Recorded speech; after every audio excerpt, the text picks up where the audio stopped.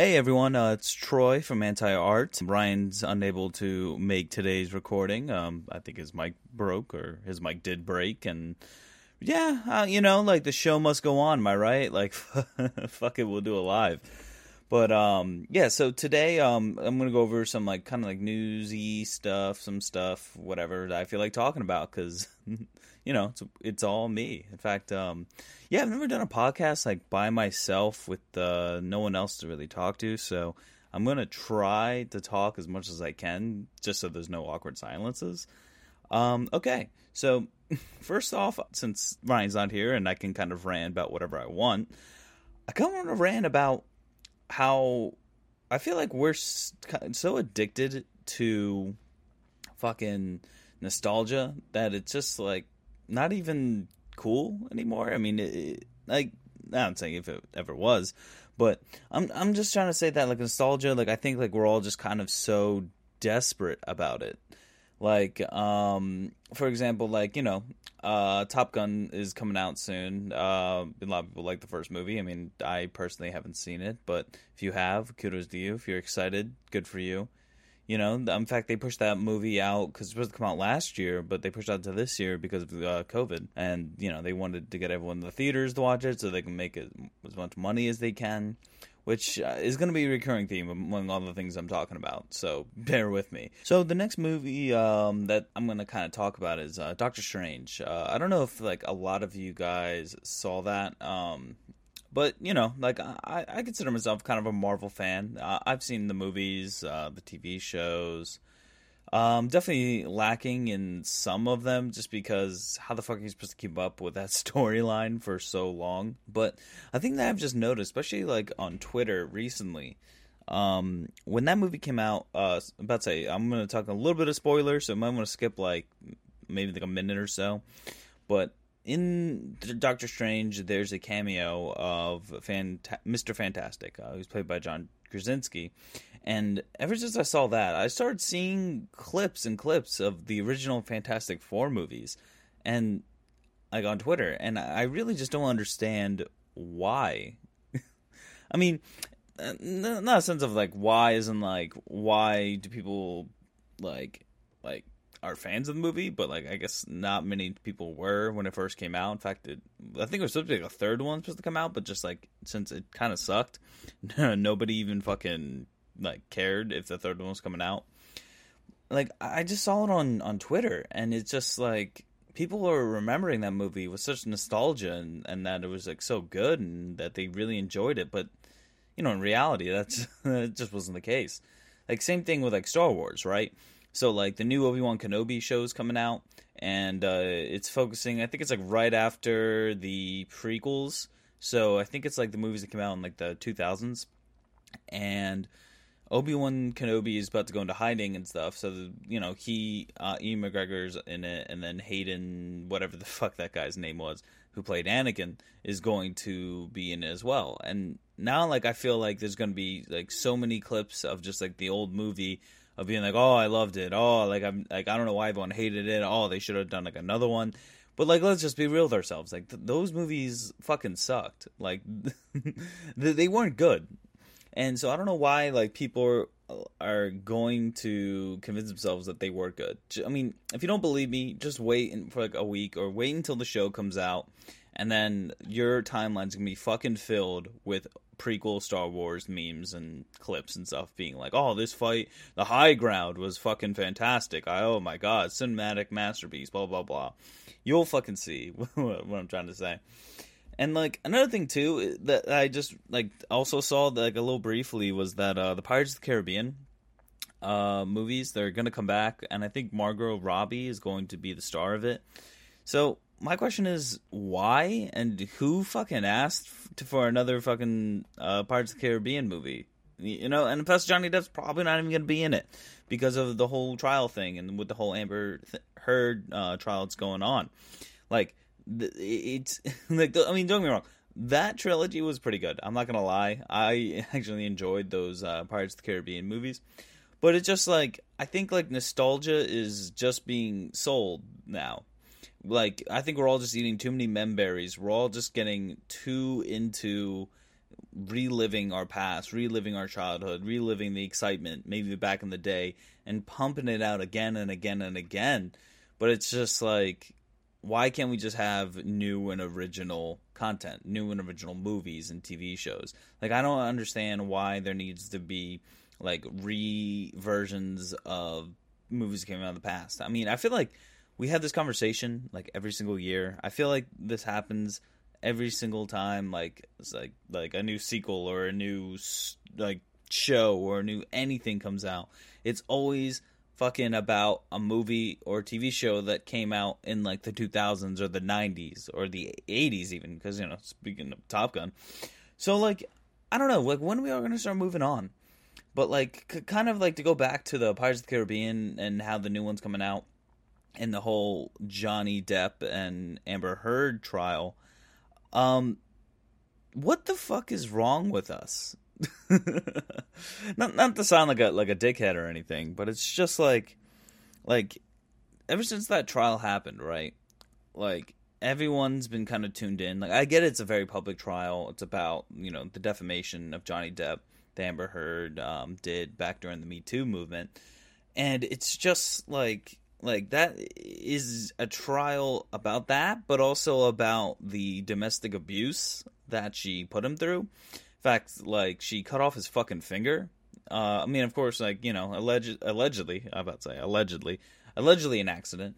And like, they got in, like, I've listened to a few of the clips. Like, they've really gotten at it with each other, like, fucking fighting each other, banging cabinets, threatening violence, like, threats of just, like, cursing.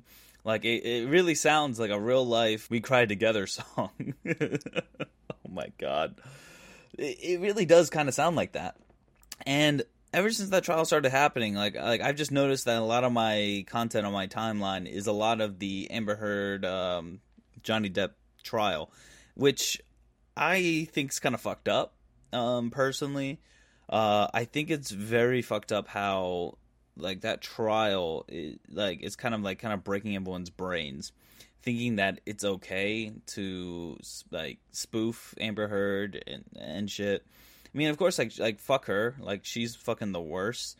But it's just like, it is a trial of domestic abuse. Like, that's what it is. I think we should somewhat respect that, because I think it's just like in this age where news and content are just like the same thing, I think it's kind of hard to separate, like, what truth is with what a joke is. Like, I know, like, Ryan and I, we talked, like, off pod. He sent me a post. I forget which account it was. I think it was like a rap TV type of thing. You know how they always put, like, fake news and stuff. And it was a post about King Von's mom and how she's aging gracefully. But it's just like, one, like, who asked?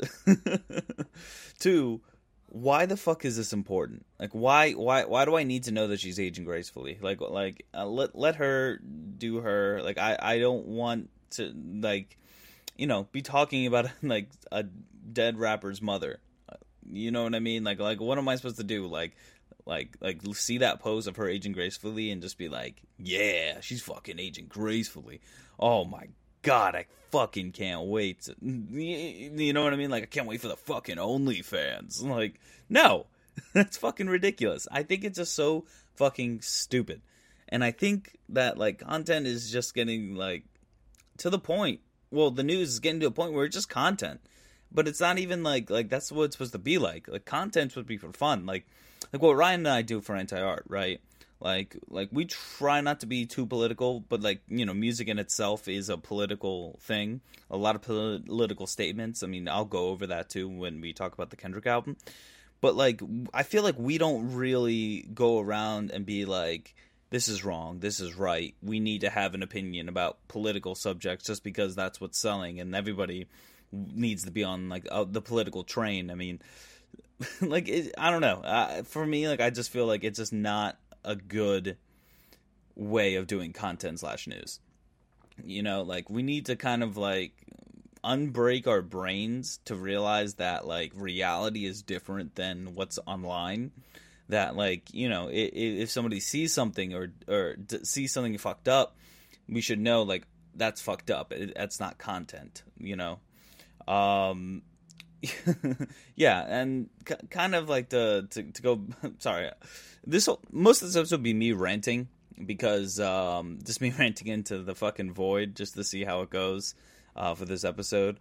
But like another thing that I fucking hated too about that Johnny Depp and Amber Heard trial was a lot of the TikToks, especially like Lance Bass. Like I saw one that he did where it was like he was just like pretty much just doing that like way that TikTok does it where you can like just move your mouth, pretend you're talking, and just use somebody else's audio. Well, he did that like with Amber Heard, but doing like in stupid poses and shit, just basically making fun of her. Which I mean, yeah, like fuck her, but also like can we not? And like it's so bad that even SNL made a sketch on it. And like if you guys really want to watch like bad content, like watch that fucking sketch. It is awful. Like it's pretty much like about like they're at the trial and like Johnny's on the stand and Cecily Strong is the judge and like they're like oh we have like this new evidence like let's put on the evidence and then like it's the video of their like I don't know their landskeeper I guess the Johnny Depp's landskeeper discovering that Amber Heard took a shit in the bed. Yeah, and then like Cecily Strong is just like oh yeah this trial's for fun anyways like it's just for fun. This is a fun trial. Everything about it's fun. It's funny, but it's not funny. Cecily, it's really just like not. It's about domestic abuse that Johnny Depp had to endure while he was together with Amber Heard. And I mean, I will say it is like poop is funny, I guess. If you're like a child, but like I just don't get it. Like especially on like SNL, like that used to be really funny with smart jokes, but ever since the pandemic, like, it really broke their brains as well. Like, making, like, Herman Cain jokes right after he fucking died. Now they're making fun of this trial. And, like, it just doesn't make sense. Because, like, I mean, if you do even make the argument that the trial is funny, right? Then why would you make a sketch about something that's already funny? You know what I mean? I feel like that's like one of the reasons too, like how it broke SNL's brain, especially like having Trump as president. Because like Trump, like first don't get me wrong, Trump is an awful guy, awful president. Everything he did was awful, but my man was funny on Twitter, and that was the only thing. So SNL took like his funny tweets and tried to make jokes on something that's already funny. It's like laughing at a clown. But, like, not even laughing at a clown. It's making jokes about laughing at a clown. Like, it's too meta. It's too, like, it doesn't work well together. And it just, I don't know, it just didn't really sit right with me. I didn't really think that, like, it was that funny. I remember, like, watching it on Twitter for the first time. Like, that SNL sketch with the poop and Amber Heard. And I literally just watched it in silence. I didn't even fucking laugh. I was, like, in my cubicle at work. And I'm just like, man, this thing fucking sucks. Like, this is the worst writing ever. Like, it's like their writers just go on Twitter and just see what everyone's talking about, and then they just, like, make jokes off those tweets. It really is just, like, lazy, and I don't think it's going to be better anytime soon. But kind of segueing into, like, mainstream media stuff, like SNL and entertainment, Kendrick Lamar dropped his, fourth studio album or fifth? I'm not entirely sure. But like Mr. Morale and the Big Steppers that finally came out after 5 years of waiting patiently or impatiently.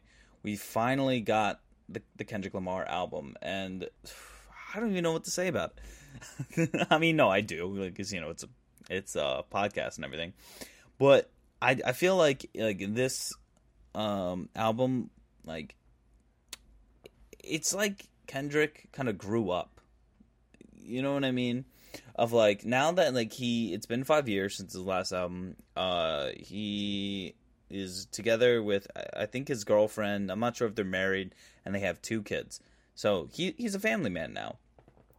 So he's definitely his life transitioned to a totally different chapter in his life, and it's very interesting just hearing this point of view from Kendrick, because every album, it's very political. It's very about like social issues. It's very big, like, and he's able to condense really big subjects that have to do with like racism in this country and put it in a nice artistic way to make it relatable and easier to understand, I think. But like, yeah, I think that this album, he really focuses on kind of just like being a better father. Talking about generational trauma that his family goes through, which I'll go into once we go farther down when I go talk about the track listing. And it's kind of refreshing, I guess. It's definitely a new perspective that I wasn't really expecting. From the last podcast. I thought that this album was going to be like, damn, I knew it would be very COVID-centric, just because, like, Kendrick is a very, like, I see this going on, I'm going to talk about it. So that's why, like, I figured it was a COVID thing, but, like, yeah, so COVID's, like, kind of, like, all over this album. And, yeah, it's done in a very interesting way. The production, for me, like, beat-wise, I don't really think it was too crazy. Some songs are better than others, but, like, part of that, I think, like, is just because Kendrick had so much to say on this album. It's very lyrically heavy. I remember, like, when this album first dropped, right? Like, typically if an album drops, I'll, like, put it on while I work or something. For this, I waited. I waited until after work. I waited until I was alone. I could listen to it by myself. I can actually give it a fair shake.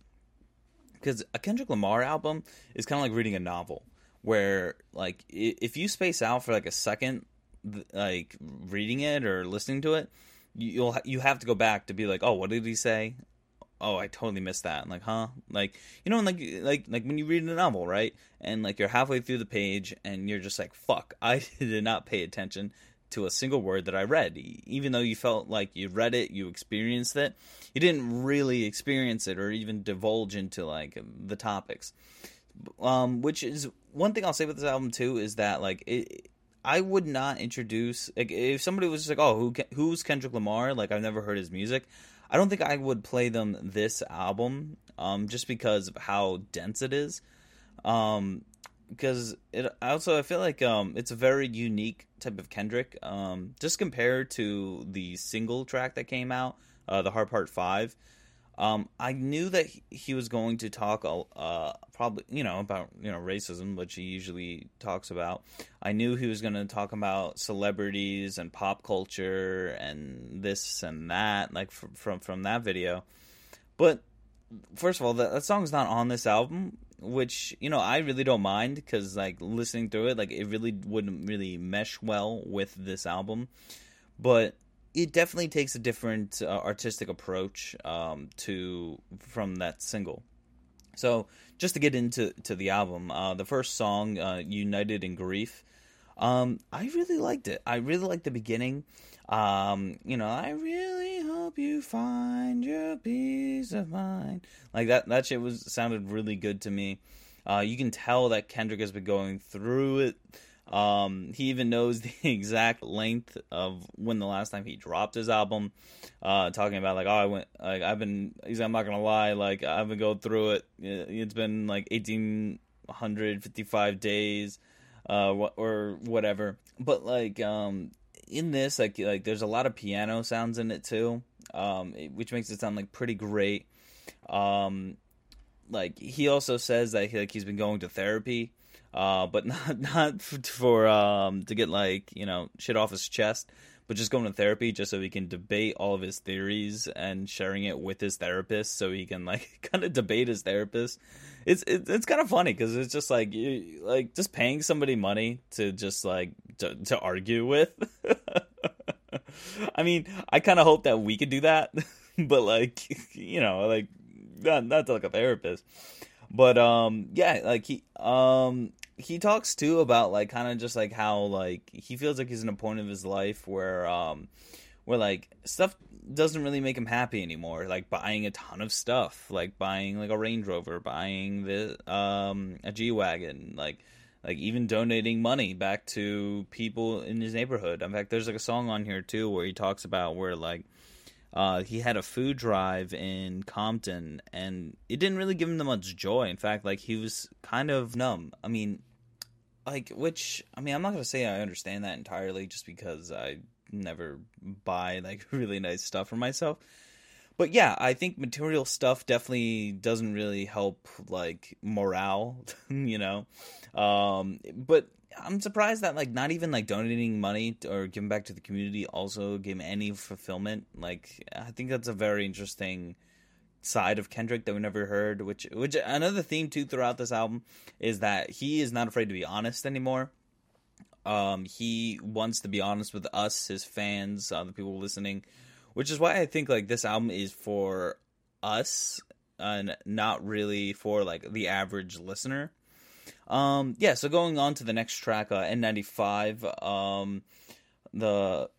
I like how the beginning of this track too, like "Hello New World," you know, they still lie to us, like kind of just like a reference to COVID as a whole and kind of the U.S. government's approach to it, saying how like we're in this new world that we never asked for. And that they're still lying to us, that they're not telling us the truth about some stuff, and that the Biden administration isn't really doing much now to help people who are still affected by COVID. I mean, COVID still exists. In fact, we're still having a surge now. At least that's what I hear. I mean, in fact, some people I even know were affected by COVID personally. Like pretty. Actually, I think it was today. When I'm recording this on a Wednesday. So, yeah, COVID's still around, so everyone be safe, still wash your hands, you know, like, wear a mask if you feel comfortable doing that. If you don't want to wear a mask, just please be fully vaccinated. Yeah, I think, what is it? He then tells us, like, that, like, he has a big list of things that, like, to take off, like, expensive jewelry, take off the memes, take off the fake, the fake deep, take off the woke fake, like I like how like he's kind of calling it out now, because like I remember like when like 2020 happened and the George Floyd murder happened, everybody was posting about it. Everybody kind of used it as an opportunity to be like, hey, I'm a good person. I posted the black square. I I'm not.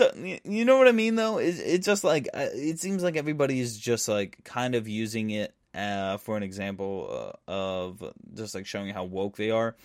And he's just like, he challenges you and says like, "Hey, take away all that fake bullshit that you believe online, and actually do something real with it. Like what do you what's left? What is left of you if you take away all this fake shit?" The chorus is kind of nice too. It's more lively, which I appreciate, than the first song. You know, when he's just like, "You ugly as fuck, you out of pocket," like that, like you know, it sounds nice, and the production on here is pretty sweet too. He even has some pretty good lyrics too, like the prophets abandon, the law take advantage, the market is crashing, the industry wants blank and bitches to sleep in a box. And they're making a mockery following us. This ain't Monopoly. Watching for love. This ain't monogamy. Y'all getting fucked. I really like that line. Especially like, this ain't monogamy. Y'all getting fucked. Just because like, yeah, we're getting fucked on like every single angle of this COVID stuff. Like, we're told to believe in this and that's not true. Or like it didn't work out. Or they're like, it's just like, I feel like there's like this pandemic really exposed the pitfalls of the society we're living in now. You know, not to sound too much of like we live in a society, but we do, and shit did not work out. Like the bag was pretty fumbled. And then he mentions like how like all of our prophets and people who are supposed to like care about us like kind of like abandon us. Like all of our prophets like just dipped. Like everyone that we looked up to, they just were just hiding in their homes. Like all these celebrities who are out and about, being like social justice people. Like they were kind of like the best we got was just them singing Imagine. And then like he also mentions too like how the industry is still like, even though like shit's fucking stopped, like, you know, the industry's gonna keep trying to make money by any means necessary. Like kind of just like how people look and the TikTok dances. I remember like there was one week during the pandemic of black content creators decided that they weren't going to be making any more TikTok dances, like at least for like that week or month or so. And like white TikTok kind of just lost their minds and tried to come up with the dances by themselves, and they all look corny as fuck. Because like I think like he was just saying that like a lot like TikTok itself was kind of just like a culture built on taking black culture but just putting a white face on it and just saying that it's new. Like it just seems like TikTok kind of just like took advantage of that, and you know, I don't want to point any fingers of anyone who's like TikTok famous or anything, but you know, come on with some original content. Maybe shit would be better. And I like how the song ends too. Like it's a pretty deep. It's pretty dope. It sounds like he's kind of like having a like Yeezus moment. Like it's very like dark and heavy, which I really appreciate. Worldwide Steppers, the next song on here. It talks about since he has kids, like how he feels numb to like the world's problems, and not like I guess like having kids for him, it really switched up his whole mentality of just like these kids are the most important things in my life, which, you know, I'm not saying it's a bad thing, but like he still talks about like how like he's still dealing with his own vices as well. Which is another kind of like a theme on this album, is that Kendrick's always talking about like his vices, like saying how like he's still like texting other chicks, like he's still like trying to fuck around, he's still trying to like you know, like be a hoe in the streets, which you know, like I don't know his relationship with his baby mama or girlfriend or wife or whoever. To be honest, like I didn't really feel like looking into that, because I feel like one of the things is like his personal relationship isn't really like for us to fucking judge or for even like to comment on, so I'm just gonna leave it at that. But like in that song too, like he has a really funny line too about how like the first time he was like fucking a white girl was in the Palisades, and in that song too later, like the way he saw that was just like it was kind of like revenge, because the girl he was fucking, her dad was the sheriff in the town, and the sheriff has his uncle locked up. So in his head, he was just like, oh, it's like kind of like revenge. Like I feel like it's kind of revenge for locking up his uncle. And then Kodak Black has a little bit of a cameo, I guess, on here, which is another person which I just would not expect to be on this album. Having Kodak Black on so many songs too, just like him talking, and then like him on the Rich interlude, and then him on this song Silent Hill. He's a very interesting rapper to have on this album. Like definitely out of right field, but I'll explain, I guess, a little why it makes a little sense, or at least in the sense that Kendrick was rapping in. And then like I also like the sample to use on this song, Worldwide Steppers, of just that hey yo, what the fuck meme. Like when it's like, what the fuck? Like I'll play a little clip too, just so you guys know what I'm saying. Hey yo, what the fuck? But like after hearing that meme, like I just like one time, like when I was listening to it, I'm just I can't stop thinking about that dude at that barbecue, fucking talking about cheese and shit. Like I don't know, just like, but that's just a stupid thing that I go through. If you didn't think about that, then good for you. Good for you. Then on the next song, Die Hard, this definitely sounds like the most pop song on this album. It's very interesting whenever Kendrick does like a song talking about love, because it's just like he just raps about like so many deep subjects and does it in a way where it's like super serious, where like I feel like there's no much room for him to explore this lane. but I do appreciate when he does. I know he did a lot like on Damn, like on that song Love, and I'm glad to see that he's still kind of keeping it going on Die Hard. I think about to say I'm probably gonna murder these names because Ryan's not here to correct me because I cannot say a single name correctly. But I really enjoyed the Blixt and Amanda Reifer on this album, on this song. Like I like kind of like the bubbly take that they have on here. It really brightens up the song. Plus, like Kendrick, like on here, he's talking about his insecurities with women, about how he has a hard time opening up and trusting them. And I don't know, just like a really good give and take with these three on this song. Like since like Amanda's part of the chorus, like it's just so bubbly and just so light, and then Kendrick's like, oh, like I'm having a hard time trusting women, like opening myself, being myself. What if I told you who I am? Like, would you use that against me? Like, like it just seems like this past trauma, which is also like another theme on this album. It just flows in nicely with this track. Which brings me to like the next song about generational trauma, Father Time. Father Time.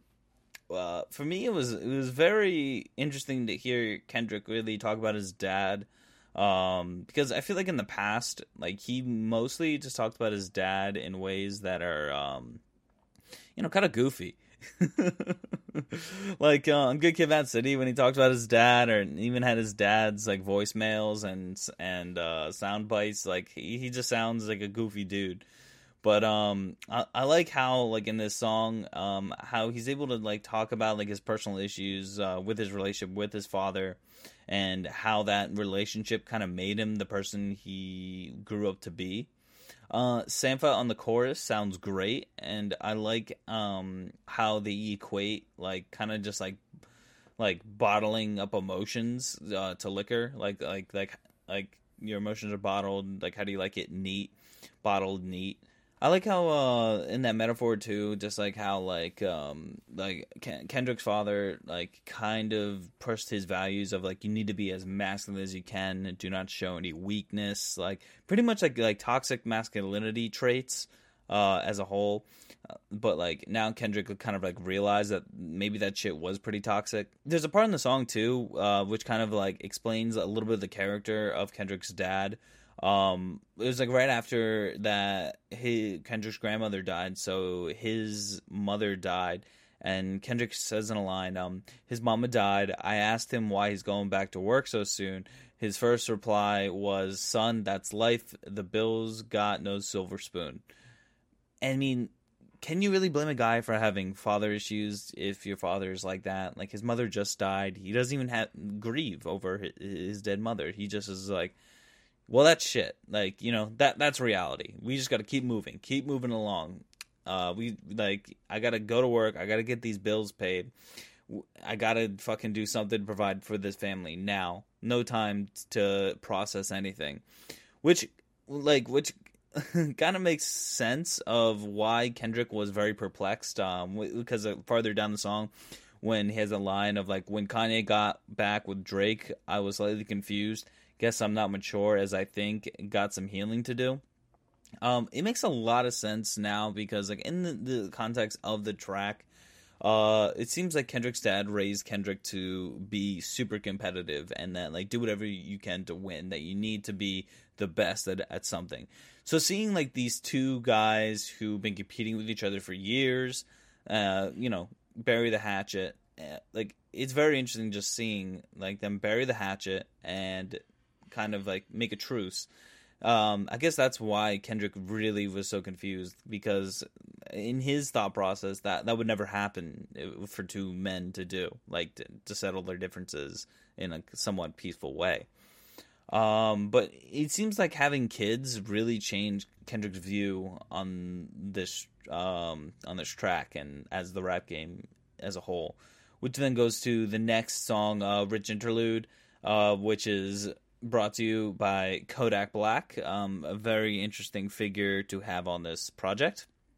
It seems like Kodak's big part of this interlude was about like respect and how like Kendrick gets so much respect, but Kodak doesn't get any. But I mean, like in Kodak's view, it's like the both went through so much pain and so many obstacles.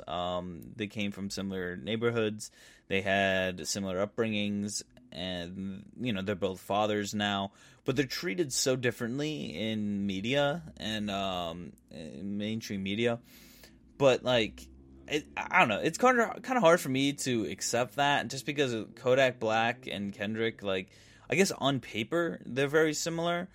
But like in reality of just like their lives, like they live their lives very differently. I mean, Kendrick is Kendrick Lamar. Like he like will donate money. He'll show up to charities.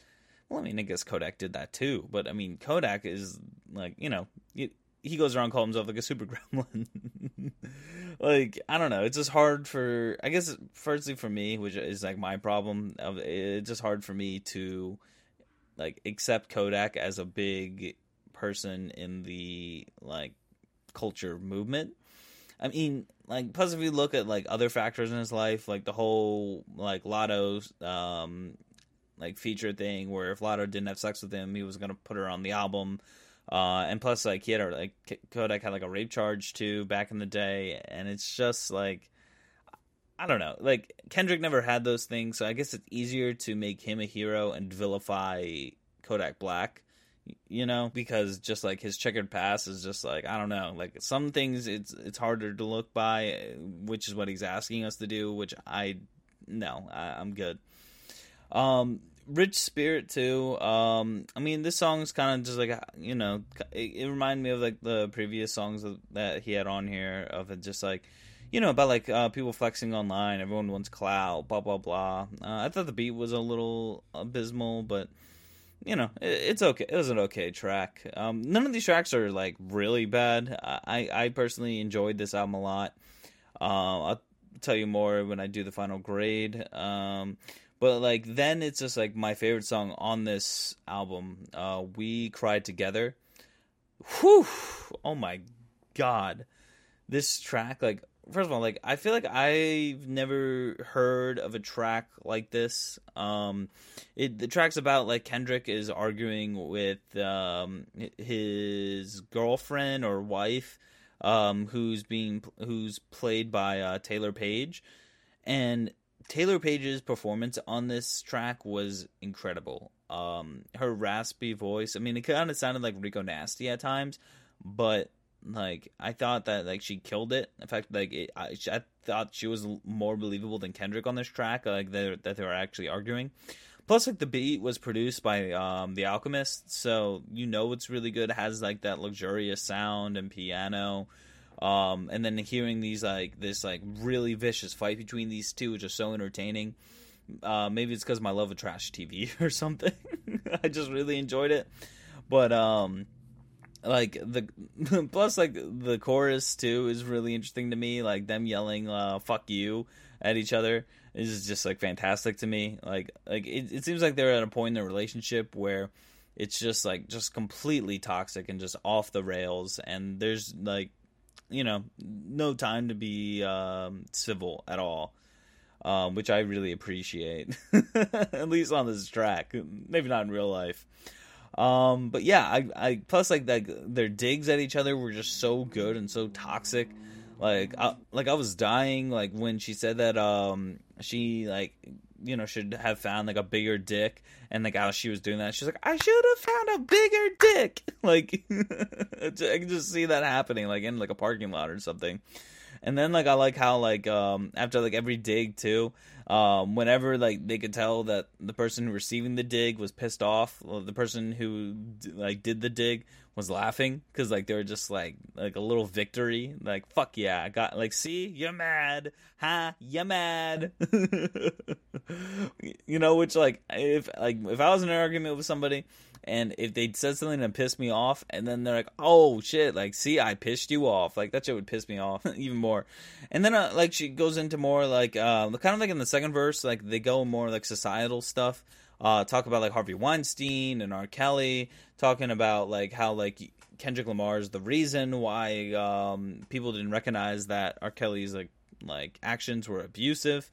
But then like Kendrick kind of like shuts that shit down by just saying like, yeah, but you're still playing his music, which I think is very fair to say, because like I think in today's society, it's everybody loves to talk shit about somebody's past or their like shit that they do illegally, but they're not willing to give up the music.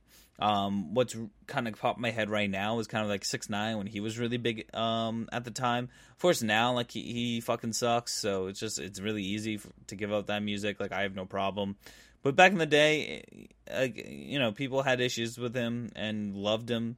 People were willing to overlook it. Kanye overlooked it. Was featured on 2 of his songs. Nicki Minaj was featured on 2 of his songs. Like it's just weird how that happened. And then like Kendrick tries to like do digs too, just being like, oh, like it's just like fucking women too are having all these issues and stuff, like having like female friendship and shit, like talking about how like jealous she gets, and just saying that like, oh, like, when your friend got a man, you don't fucking contact them again. Your other friend got a job and you're like, I'm not going out. Like saying that she was just so jealous that like she's not happy for her friends. So they were just like, and then like it kind of like evolved into like R&B bitches don't feature each other on their songs, which I don't think it's true.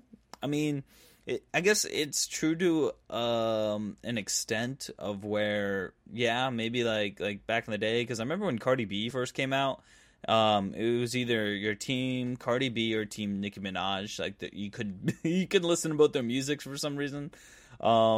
Where like I kind of see that where, but I think it's just like the rap game as a whole, of just like there always has to be one person who's the best and everyone else who's second. Yeah, very good song. I fucking love it. And I love how they end it with them like fucking their problems away. With them like having sex at the end.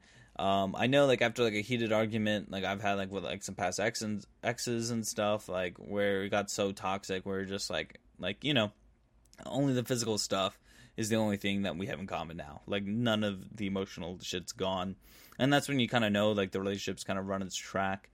And I like how the song completely ends with the stop tap dancing around the conversation, which is a pretty big theme throughout this album as well, where Kendrick is he's not tap dancing around the conversation, where he's willing to have it. Then it goes to Purple Hearts. Purple Hearts I thought was pretty interesting. It was a conclusion of disc 1 on this album. The production was pretty smooth with the boom bap pianos. The song kind of sounds like another typical like love song by Kendrick, but with some hard lines on the chorus and with some lovey-dovey stuff as well. It kind of reminds me of like an old school Maybach music, if that makes any sense. If anyone's feeling me, like let me know. But yeah, like also like there's a lot of like COVID references on this track, and yeah, which is I'm just like, okay. I mean, I'll give Kendrick the COVID pass, because it has been a while since he dropped his album, but it does got me thinking like he probably did a bulk of this shit when COVID hit. But yeah, and there was a nice feature by Summer Walker and Ghostface Killer. I really liked his religious verse as well. Count Me Out has similar production to United in Grief. It's a very angelic singing in the beginning. This one's kind of like about self-love and how he doesn't need us to affirm him. Which, yeah, I mean, if you're going to be like a celebrity rapper, I feel like you kind of need to just like have self-love rather than care about what we think. You make the art and then we just react to it or just like have our opinions online. But I feel like that shouldn't really bother the person unless like it's like really shitty. But like a Big Day by the Chance the Rapper, he should be affected. I don't think Kendrick should be affected. If anyone says this album sucks, I don't think Kendrick should care. And plus also like I really liked the one line of on Count Me Out of like, anytime I couldn't find God, I still could find myself through a song. many find the life on a phone, which, yeah, I feel like Kendrick definitely like divulges himself in music, where a lot of us will just be addicted to our phones, just be scrolling on social media.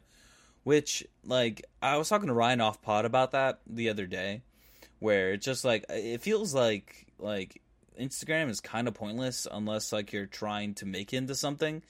Because, like, I mean, some people, they just go on it for fun, which, there's no problem in that or anything. Like, sure, like, if you want to go on Instagram, if just getting likes just makes you happy, then that's good in a sad way, I guess. But, like, yeah, and, like, I don't know. I feel like people should just, like, use Instagram as kind of like a tool, like us. But, I mean, to each your own. And then, like, I like how he starts, like, opening about his, like, he says, like, he wants to start opening about his, like, relationship and how, like, he wants to talk about how everyone feels like he's gonna fall off, which is, like, I feel like that's a conversation Kendrick has never really had thoughts of, at least, like, on albums. Like, I feel like he's never really discussed himself in that tone, which then leads to the next song, Crown.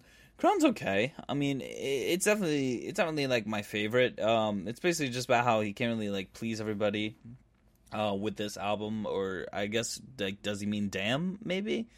Even though like he says like like everyone like goes around and says like, oh, like I love your music, I love everything you do, but yeah, this song just feels like kind of like a J. Cole type song of just like I'm the greatest, even though some people say that I'm not. Like it just doesn't really feel like a good Kendrick song, but I mean it's still like a solid song, even though it's not like my favorite. And then it goes into the next song, Silent Hill, with Kodak Black on it. This song, it kind of sounds like it's something off of like in the beginning, kind of reminds me of like the Childish Gambino album that he did last time, the one with the numbers, kind of just like a southern twang thing, like at least like in the beginning. But then it cuts into a kind of like a mellow trap vibe after that, which sounds like pretty nice. I'm not gonna lie. The chorus is pretty catchy. Like how he's just like, I'm pushing these bitches off, like, like, I thought it was funny. I really enjoyed that part, and plus like it made it like light enough to where like when Kodak Black came on, like Kodak Black didn't sound like the most ridiculous person. In fact, like his verse was pretty solid about like coming up from his struggles, growing up broke, and like now that like he's a family man and like he's trying to make money and everything. Like it really did become like a solid track, which then leads to like a pretty strong run. I think like on the album with a Savior interlude. So on this interlude, like I thought it was pretty fantastic. The intro with Eckhart Tolle or Toll, whichever one. If only Ryan was here to tell me how to say the name. Like it starts with that person. It sounds like a professor or something, and they're saying that like a psychology professor, and they're trying to say that like you derive your sense of identity from being a victim. Like that if like bad things happen to you as a child, it changes your sense of self. Which I do kind of agree. I studied psychology in college, and whatever happens to you like as a child, it really does kind of determine how you end up as an adult. Not saying that like you can't overcome it with therapy and a lot of self thought, but like yeah, it definitely is like a very solid philosophy. And then like when Baby Keem comes on, he just comes in and he's rapping his fucking ass off on this track. Like he comes out and he's like, you ever seen your mama strung out while you studied division? Your uncle ever stole from you day after Christmas? Seen both of those in the county jail visits, the 1st and the 15th, the only religion. Whew, oh my god. Like it just like he really just like punches you like with his reality of just like you can't you can't trust your uncle, like that, like your mama's like on drugs, and the 1st and 15th, like I think that's a reference to like welfare checks as well. So and like treating it like kind of like the only religion, like it's kind of just like that's how high in regards the welfare checks were for him growing up. And then like he just keeps going on with some great bars of just like talking more about his uncle. He's like, my uncle would tell me the shit in the movies could only be magic. This year I did 43 shows and took it home to buy him a casket. My God, damn, like that was a fucking cold line. And then like how he was able to turn like a brick into a Porsche, saying that he's still able to like come up with all this money and shit. Plus the violins on this track make it like pretty classy. And when it ends in that like couple of piano chords at the end, it makes it really sound like the situation is helpless, which then is a perfect transition to Savior. And in this song, like Kendrick is just like honest with us, saying that he is not our savior. J. Cole is not our savior. Future is not our savior. LeBron is not our savior. Like, even though like we look up to these people in today's culture, these people are not your savior. You don't know these fucking people. Like, like even though like these guys are like your heroes, I guess, they're not really should be your savior. Like being a fan of these people it's not gonna save you. Like you need to do the work yourself. You need to kind of just like set up yourself in a way of just like not you just gotta set yourself up in a good position. Like, these people aren't gonna save you. And then Keem comes back in on this song and he kills it on the chorus. Like, are you happy for me? Smile in my face, but are you happy for me? Which, like, I feel like I've been in that, like, kind of situation of just, like, where, like, especially, like, working on this page where people will smile and be like, oh, I'm a fan, or, like, oh, I really like what you guys are doing. But then, like, I don't know, like, I guess it's, like, the tone in their voice or just the way that they smile. It just seems disingenuous. Like, it just seems like they're just saying it just to saying it. Like, they're not, like, the biggest fans, not the biggest, realest fans. Like, they're only saying because, like, damn, like, why didn't I hop in on that when I had the chance, type of thing. And like I like the song too because Kendrick really makes like a point about rap, saying that like it's like it like sacred to be crucified about a song, but they won't admit it. And being politically correct is kind of like more like important than getting the message out now. Which, like, you know, back in the day, like Public Enemy, Tupac, like all those people in the 90s, like they were more obsessed with getting their message out than caring about the other people's like feelings. Which, you know, like think of it yourself. You know, like, you can either think of it of, like, oh, like, you know, that's being rude, but I don't know, I feel like back in the day, and kind of just, like, the subject matter on here, I don't think Kendrick really cares about our sensibilities, more of just, like, he just needs to get his message out. In fact, like, he ends this song, like, super hard. Like, I just really enjoyed the last part. I'm going to read a little bit. The struggle for the right side of history, independent thought is like eternal enemy. Capitalist posing as compassionate by offending me. Yeah, suck my dick with authenticity. Yeah, Tupac dead. Gotta think for yourself. Yeah, heroes looking for villains to help. I never been sophisticated saving face. Being manipulative, such a required taste. I rubbed elbows with people that was for people. They all greedy. I don't care for no public speaking. And they like to wonder where I've been, protecting my soul in the valley of silence. Yeah, that shit was pretty hard, and I think it kind of summarizes like everything that the song was kind of about and what this album's about. That, like, you know, we got to be independent thinkers. You got to like, you can't think that like people are gonna come in and save you. You got to save yourself. Like, you got to come up with your own opinions. You got to stop looking around for help. You know, you don't like stop being fake. You have to be authentic, and which I really appreciate in today's day and age, because I feel like a lot of people can get away with being fake. It's a lot easier now, I guess, especially with like social media, because you can just post whatever you want and people will believe it or won't believe it. But you know, we'll see. Which then leads us to one of the controversial tracks on this album. Auntie's Diaries.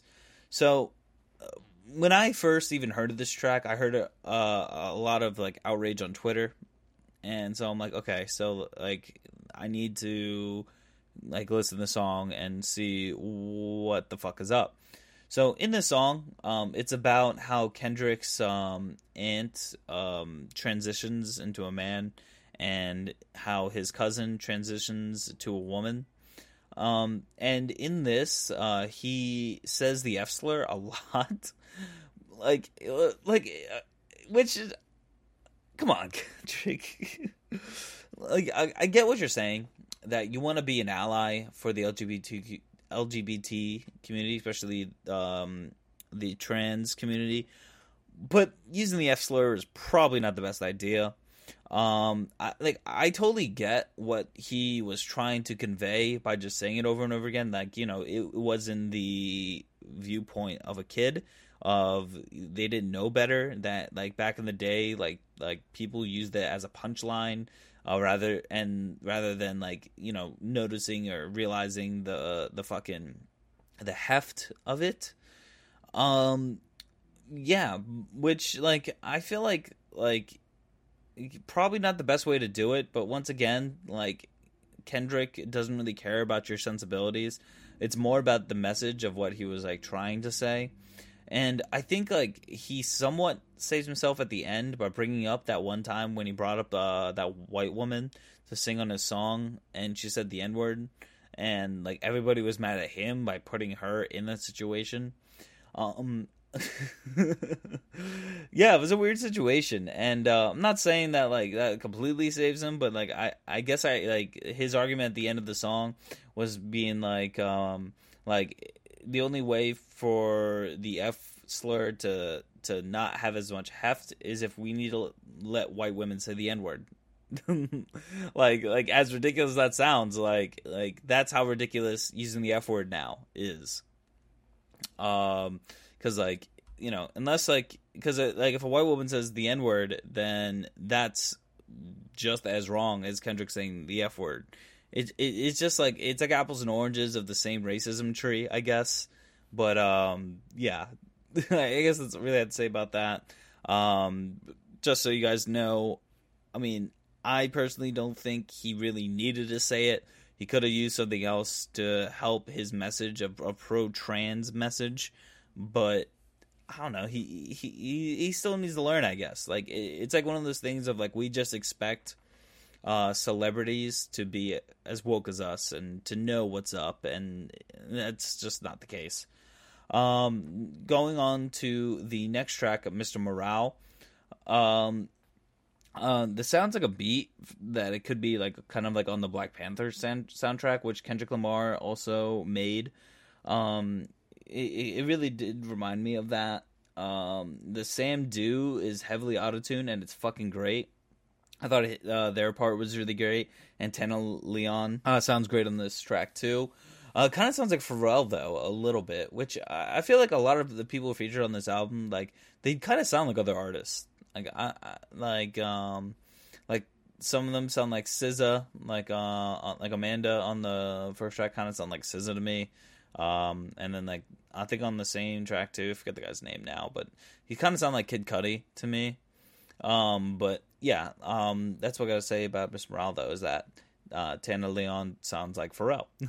But Kendrick does it like on this track though, like he opens up about like the sexual abuse trauma, and that him and his family kind of went through and how it affected it. He really starts like wondering, like, if it never happened, like, would he be where he is at today? In fact, like, he even asks, like he even brings in like R. Kelly and asks, like, if he wasn't abused, like, would he be in jail right now? Like, would he have done those crimes? And like, he was wondering too if Oprah found closure. Like these two black people in our culture have, you know, like they have a past with sexual abuse, and it's just like interesting how they both went in two separate ways, and if they were both able to overcome it. It's also wild too with how he brings up how his cousin Keem was so successful even though his mother was dealing with drug addiction. I think like his main point of this song was just talking about the generational trauma that he and a lot of people go through, and just like how they like sometimes, you know, you come up and you have like a best-selling album. Next, other times you're committing crimes yourself. You're perpetuating the same cycle of abuse. Which then leads to the next song, Mother I Sober. And yeah, when I first heard the song, I didn't really think of it too much, but until I started to divulge myself into the lyrics, and I teared up a bit. I thought it was really emotionally charged, and it was just so good.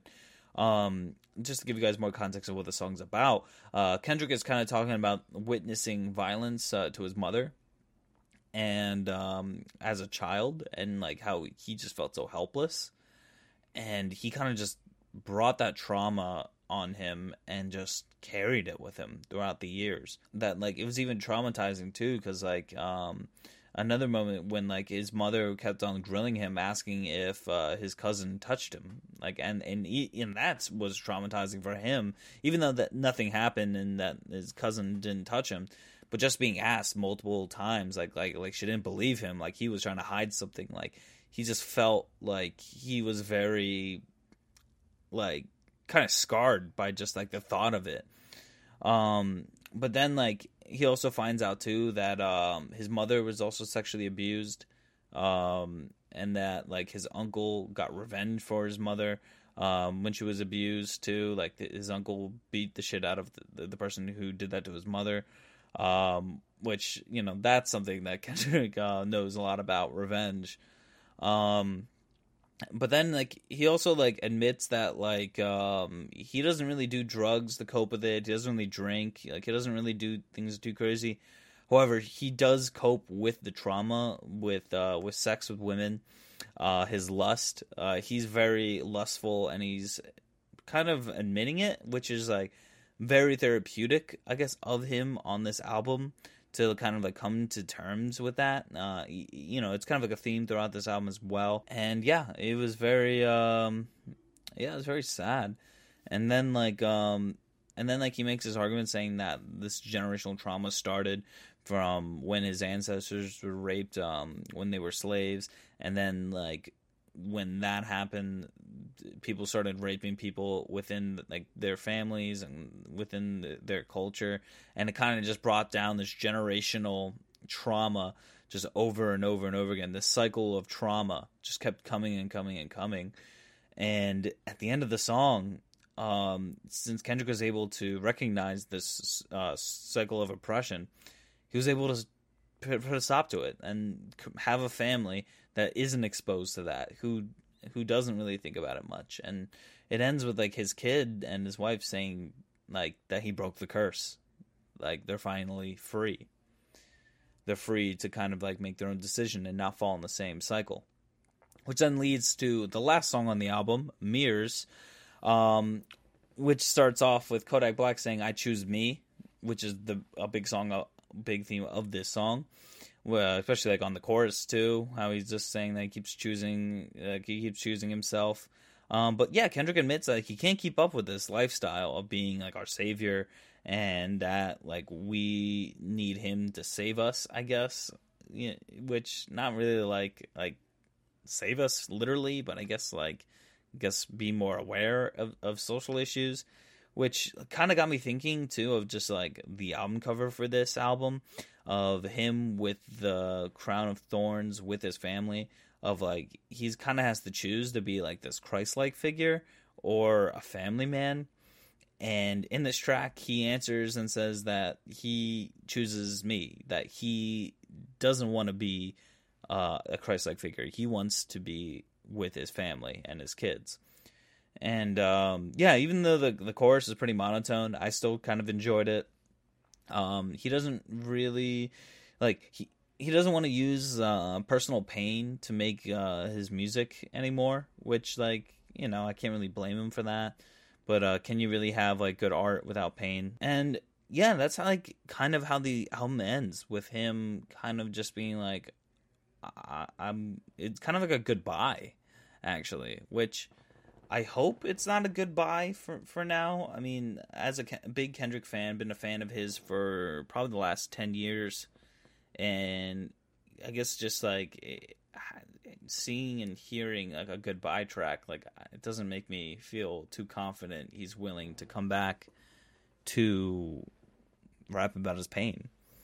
Yeah, and so that's the album. After going through it track by track with you guys. Yeah, overall, I like this album. I do. I really do. I don't think it's his worst. I mean, okay. I think it like this could be his worst album, but his worst album is still very good. Like, I'm not gonna say that like I hated this album. I enjoyed a good chunk of it. You know, it's kind of like reading like a literature book of just like old English, like a Shakespeare or something, where it's a very good story, but it's just very difficult to get into, and especially casually. Like, you need to go in with the purpose of this is literature. So that's how I kind of felt about this album. For a grade wise, yeah, I'd probably say it's probably a B. The production wasn't the best for me. It didn't really stick out much, like beat wise, but I think just like his lyrics were just so punching and just so involved, I guess, with him and personally. Because I feel like it's like, I mean, it's not like rare that Kendrick would rap at himself, but it's rare that he does it in this personal way, where like he just wants to talk about like himself and not like a society as whole, or using himself as an analogy or metaphor for like bigger stuff. But yeah, I really enjoyed this project. I hope you guys enjoyed my solo pod. Definitely went on some crazy rants in the beginning, and if you stuck with me till the end, thank you. Yeah, thanks you all for listening and sticking with us, and yeah, check out our pod, check out our website. Our website is being updated. We're coming out with some new music reviews, work on some big things. I mean, just wait for the summer. It's going to be like a totally new page. Ryan and I have been talking every day about how we're going to make this page better for you guys. And yeah, please stick with us. Thank you for everything. Really appreciate you guys listening and giving us this platform. Really appreciate it. All right. Peace out. Bye. Why, oh, why, oh, why, oh, why you keep fucking with me? You gon' make me jump out my skin, believe me.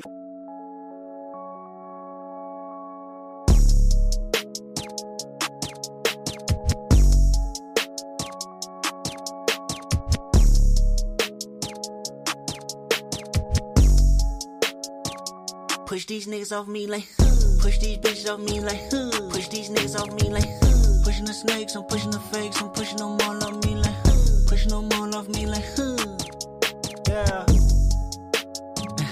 I be immune to shit, tucking the broom and shit, done with assuming shit. Know you a joke, my answers are close, I holler at the moon and shit. Know the results, the ballot is in, man, I'm about to boom again. You funny, dog.